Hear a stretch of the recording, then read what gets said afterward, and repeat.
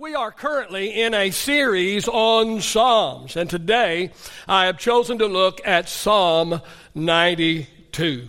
Now, it is assumed, and yet it is not documented, that this is a Psalm of David. But how many know it doesn't really matter, because we understand the true author is the Holy Spirit? How many would agree with that this morning? Well, let's read the 92nd division of the Psalm, and we're going to read it from the New Living Translation today. The psalmist writes, and the psalmist says, "It is good to give thanks to the Lord." Would you agree? It is good to give thanks to the Lord, to sing praises to the Most High. It is good to proclaim your unfailing love in the morning and your faithfulness in the evening, accompanied by a 10-stringed instrument, a harp, and the melody of a lyre. Now that's an instrument, not an individual. You thrill me, Lord, with all you have done for me. I sing for joy because of what you have done. Oh, Lord, what great works you do, and how deep are your thoughts. Only a simpleton would not know, and only a fool would not understand this. Though the wicked sprout like weeds and evildoers flourish, they will be destroyed forever. But you, O Lord, will be exalted forever. Your enemies, Lord, will surely perish. All evildoers will be scattered. But you have made me as strong as a wild ox. You have anointed me with the finest oil. My eyes have seen the downfall of my enemies. My ears have heard the defeat of my wicked opponents. But the godly will flourish like palm trees and grow strong like the cedars of Lebanon. For they are transplanted to the Lord's own house. They flourish in the courts of our God. Even in old age, they will still produce fruit. They will remain vital and green. They will declare, the Lord is just. He is my rock. There is no evil in him. Incredible psalm when you begin to dissect it and look at it closely. Four things that I want to point out in this psalm this morning. The first thing that I see in this psalm, and I love this, I try to live my life with this. The first thing I see is an attitude of gratitude. Don't you love it? An attitude of gratitude. We see this in the first four verses. Let me read it again to you. It is good to give thanks to the Lord, to sing praises to the Most High. It is good to proclaim your unfailing love in the morning and your faithfulness in the evening. Verse 4, you thrill me, Lord, with all you have done for me. I sing for joy because of what you have done. The psalmist is portraying an attitude of gratitude. Notice the consistency, proclaiming your unfailing love in the morning and your faithfulness in the evening. See the consistency? Hey, Psalm 113 verse 3 says, from the rising of the sun until it goes down in the evening, the Lord's name is to be praised. Do you see the consistency? An attitude of gratitude. But here's the problem. The problem is too many people live with the what have you done for me lately attitude. Yeah, what have you done for me lately? With people, our family, our friends, the people we work. What have you done for me lately? Even with God, what have you done for me lately? No wonder things aren't going so well for them. I want to make two statements about gratitude this morning. First of all, I believe that gratitude is the secret sauce of contentment. Gratitude is the secret sauce of contentment. See, if you can't learn to be thankful for where you are and for what you have, you will never be content no matter where you go or what you get. Gratitude is the secret sauce of contentment. The reason why so many are unhappy today is because of discontentment. This is what I believe, and that is true gratitude will change your attitude. True gratitude will change your attitude. But pastor, the pandemic. Yeah, the pandemic, and yet most of us are still eating. Looks like some people are really eating well. It's a pandemic, but most of us are still eating, and most of us are still eating well. Oh, most of us are still enjoying our comfortable homes. Some are grumbling about being in lockdown, but at least they're being in lockdown in a nice, comfortable, safe place. Amen. Oh, most of us are still being entertained through technology. Let me make another statement about gratitude, and that is this: gratitude will secure a repeat performance. Gratitude will secure a repeat performance. See, nobody likes to be taken for granted. Right? A little interaction really makes a preacher better. I said, nobody likes to be taken for granted. You know, not spouses, not employees. Listen, not employers. Not friends, not parents. I'm pretty sure even God is hurt when his children take him and his blessings for granted, and they are better at grumbling than they are at being grateful. I'm totally convinced that some Christian spiritual gift is the gift of grumbling. I love the story of the old man at the post office. The old man is standing in line at the post office. He finally gets to the front of the line, finally talks to the clerk, and he asks the clerk if he could help him. And the clerk obliges the elderly gentleman and says, "What can I do for you?" And the old man asked the clerk if he would write a letter for him. Clerk said, "All right." So he got out paper and pen and wrote the letter word for word as the old gentleman dictated it to him. And then the old gentleman asked the clerk if he would get an envelope and address it for him. Well, he got a envelope and addressed it for the old gentleman and said, "What else can I do for you?" And he said, "Well, you got to put a stamp on it." So he put a stamp on the envelope for the old gentleman. After he had done all of this for the elderly gentleman, the clerk asked the old fellow, said, "Is there anything else that I can do for you, sir?" "Yeah," said the old man, "add this to the letter. P.S. Please excuse the sloppy handwriting." Have you ever felt unappreciated? How many know this guy's being unappreciated, right? All these things that, he wasn't supposed to be doing, but he was doing it anyway. And then even though he had done all of this for this elderly gentleman, instead of thanking him, instead of being grateful, have you ever been taken for granted? We all have, of course we have. Not a good feeling, is it? Not a good feeling. Here's what I've learned, and that is gratitude will secure a repeat performance. If you want somebody to do again what they have done for you in the past, I would encourage you to be grateful. I would encourage you, maybe write a little thank you note. Maybe give them a little gift card. At least say thank you. If somebody blesses you, if somebody is consistent in their fair treatment of you, if somebody is in your corner and pours in the oil and the wine when you are wounded, you need to express gratitude to them. Show gratitude by the way you treat them. Quite often, my wife and I will thank one another. I mean, it's consistent. I will say to her and she will say to me, "Thank you for being low maintenance and low drama." And if you've had to deal with drama, and anybody leading today is dealing with drama, if you ever had to deal with drama, you will be grateful, you will be thankful for low maintenance and low drama, and consistently my wife and I say thank you. You're a rough bunch today. You're really hard. I've titled Psalm 92, The Reminder. Say the reminder. See, we need to constantly remind ourselves of the blessings of God in our life. Well, the first thing that I see in Psalm 92 is an attitude of gratitude. The second thing, as I look at this psalm, the second thing that I see here is I see an acknowledgement of God's greatness. An acknowledgement of God's greatness. We find this in verses 5 through 9.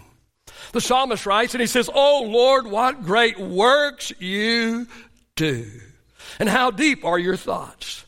Only a simpleton would not know, and only a fool would not understand this. Though the wicked sprout like weeds and evildoers flourish, they will be destroyed forever. But you, O Lord, you will be exalted forever. Your enemies, Lord, will surely perish. Evildoers will be scattered. Two things that we need to understand here this morning. The first one is acknowledging God's greatness increases our faith. Do you believe that this morning? When we acknowledge God's greatness, it will increase our faith. You know, when our faith gets low and when we are struggling to believe, have you ever been there? In that point in time in our life, we need to acknowledge God's greatness. We need to remind ourselves of God's omnipotent power. David did when he stood before Goliath. He said, hey, Goliath, this ain't my first rodeo. He said, I'm a shepherd. And he said, I've been out tending my father's sheep, and a lion and a bear would come out and try and devour the lion and the sheep. But my God delivered me out of the paw of the lion and out of the paw of the bear. And if God can deliver me out of the paw of the lion and out of the paw of the bear, he can deliver me from you. He reminded himself of the greatness of Almighty God. Paul did this. The Bible says that Paul looked around, and he couldn't find even one single person standing with him. I mean, such an incredible, unbelievable leader that Paul was, but there was a time when Paul looked around and nobody was standing with him. He was standing all by himself. He was standing alone. But he also said, when all men forsook me and when I was standing alone, Paul said, but Lord, you were with me. You were with me. Hallelujah. Amen. Listen, when we're down, when we're discouraged, when we're struggling, that's a good time to remind ourselves of the greatness of God and how that God is able and how he has and will continue to work in our behalf. The psalmist said it like this in Psalm 89. He says, the heavens will praise your wonders, O Lord. Oh, he says, for who in the heavens can compare with you? He goes on to say, God is to be honored for his greatness. He is to be held in highest regard. Oh, he goes on to say, the heavens are yours and the earth as well. The world in all its fullness was founded by you. The next time you're wondering if God can intervene for you, if God has enough power to help you, just understand that he is the creator of the heavens and the earth. Amen. He existed before anything ever existed. Amen. He's the Alpha. He's the Omega. He's the first. He's the last. He's always been and always will be. And somebody that has that much power, I just have to believe he's going to be able to take care of me no matter what it is I'm going through in my life. Would you agree this morning? Well, acknowledging God's greatness increases our faith. And I believe this, acknowledging God's greatness inspires us to act. Hey, when David stood before the giant Goliath, after he reminded himself of who God is and was, and after he reminded himself of what God had done for him in the past by killing the lion and the bear, a surge of faith came upon him and inspired him to literally, the Bible says, he ran toward the giant. It's one thing, to maybe stand before the giant. I could just imagine if I were standing before that giant, I imagine myself, I can just imagine my knees, giving me a standing ovation. I don't know about you. It'd be one thing to stand before him, but he didn't stand before him. The Bible says that David ran. Why? He had reminded himself of God's greatness in the past. A surge of faith inspired him, amen, to run toward the giant Goliath. And he yells at the giant and he says, I come to you in the name of the Lord of hosts, and today you're going to be toast. Amen. It took me 12 minutes to find that little thing there. Come on. I'm really just trying to keep you with me this morning. Hello? I ask you this morning, how long has it been since you acknowledged God's greatness? Doing so will increase your faith and it will inspire you to act. Somebody give the Lord some praise in this house this morning. Amen? Yeah, come on.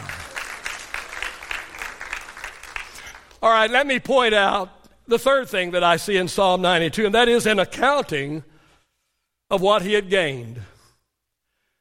An accounting of what he had gained. We find this in verses 10 and 11. The psalmist writes, and he says to God, but you have made me as strong as a wild ox. You have anointed me with the finest oil. My eyes have seen the downfall of my enemies. My ears have heard the defeat of my wicked opponents. Do you see an accounting of what he had gained? Now, accountants calculate profits and losses. And, I'm not an accountant. I struggle with their procedures and their systems and stuff. I think they make it really difficult because they want to charge more. I mean, when I do books for myself, it's money in, money out. And if I have more money left over when I'm done, I think I'm doing pretty good.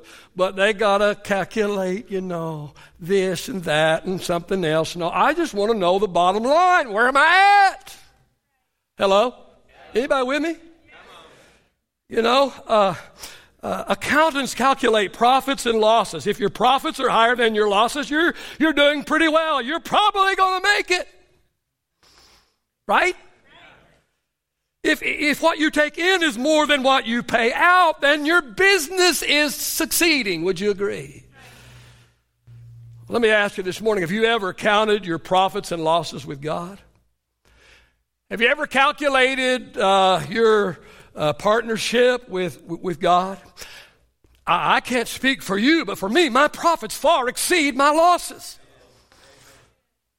What I have gained from him far exceeds what he has asked me to give up. In verses 10 and 11, the psalmist does some accounting of what he had gained. Let me say two things right here this morning. First of all, looking back is not all bad. Looking back is not all bad. Now, I understand that we shouldn't live life we should not live life looking in the rearview mirror. And that's not what I'm saying this morning. We can't go forward by focusing backward. That being said, a quick peek backward, a moment of accounting, reminding ourselves of God's blessings in the past can be very helpful in the present. And the second thing I want to say here is, and that is looking back can help us look beyond where we are. Looking back can help us look beyond where we are. See, as we look around at our present, if our present doesn't look very promising, we can look back at non-promising situations in the past, and we can remind ourselves of how God helped us navigate through them, how God helped us to learn from them, how God helped us to grow from them, how God got us through them. And then we can say to ourselves that if God did this for us in the past, surely he can do this for us in the present. So looking backward for a moment, say a moment. Looking back for a moment. Looking back can help us look beyond where we are. See, where we are is only temporary. Say temporary. One fellow said his new favorite scripture was, and it came to pass. He said, thank God it didn't come to stay. Where we are is just temporary. Here's what I know, and that is God is using where we are to prepare us for where he is taking us. Somebody needs to hear that this morning. God is using where we are to prepare us for where he is taking us. And hear this morning. We're not ready for our there until we get prepared through our here. All right, let's look at the fourth and the final thing that I see in this psalm this morning, and that is an acclamation of future gleaning. I see an acclamation of future gleaning. We see this in verses 12 through 15. The psalmist writes, and he says, but the godly will flourish. Say flourish. The godly will flourish like palm trees and grow strong like the cedars of Lebanon. For they are transplanted to the Lord's own house. They flourish in the courts of our God. Even in old age, they will still produce fruit. They will remain vital and green. They will declare, the Lord is just. He is my rock. There is no evil in him. Two things that we need to remind ourselves of today. Number one, we reap what we sow.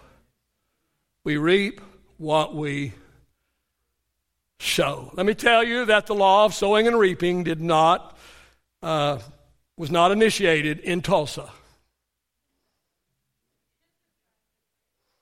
It's the Word of God. Now, I know there's a lot of people that teach a unbalanced, extreme teaching, but there is a law called the law of sowing and reaping. And we reap what we sow.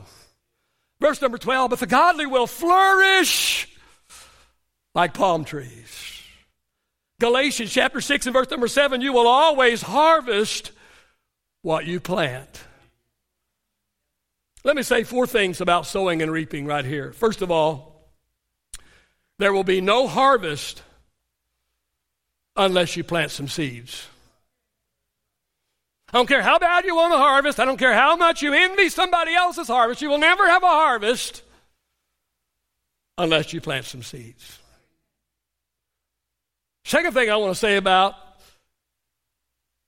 sowing, and that is law of sowing and reaping. Number two, there will always be a harvest if you sow some seeds. There will always be a harvest. If you've planted seeds, there will always be a harvest of the seeds you planted. Third thing I want to say here, and that is the harvest you get will be determined by the seeds you sow. You don't get oranges off of an apple tree. You plant an apple seed, what are you going to get? Pears? No, you're going to harvest what you sowed, all right? So the harvest you get will be determined by the seeds you sow. The fourth thing that I want to say here, and that is the size of the harvest is determined by the amount of seeds you sow.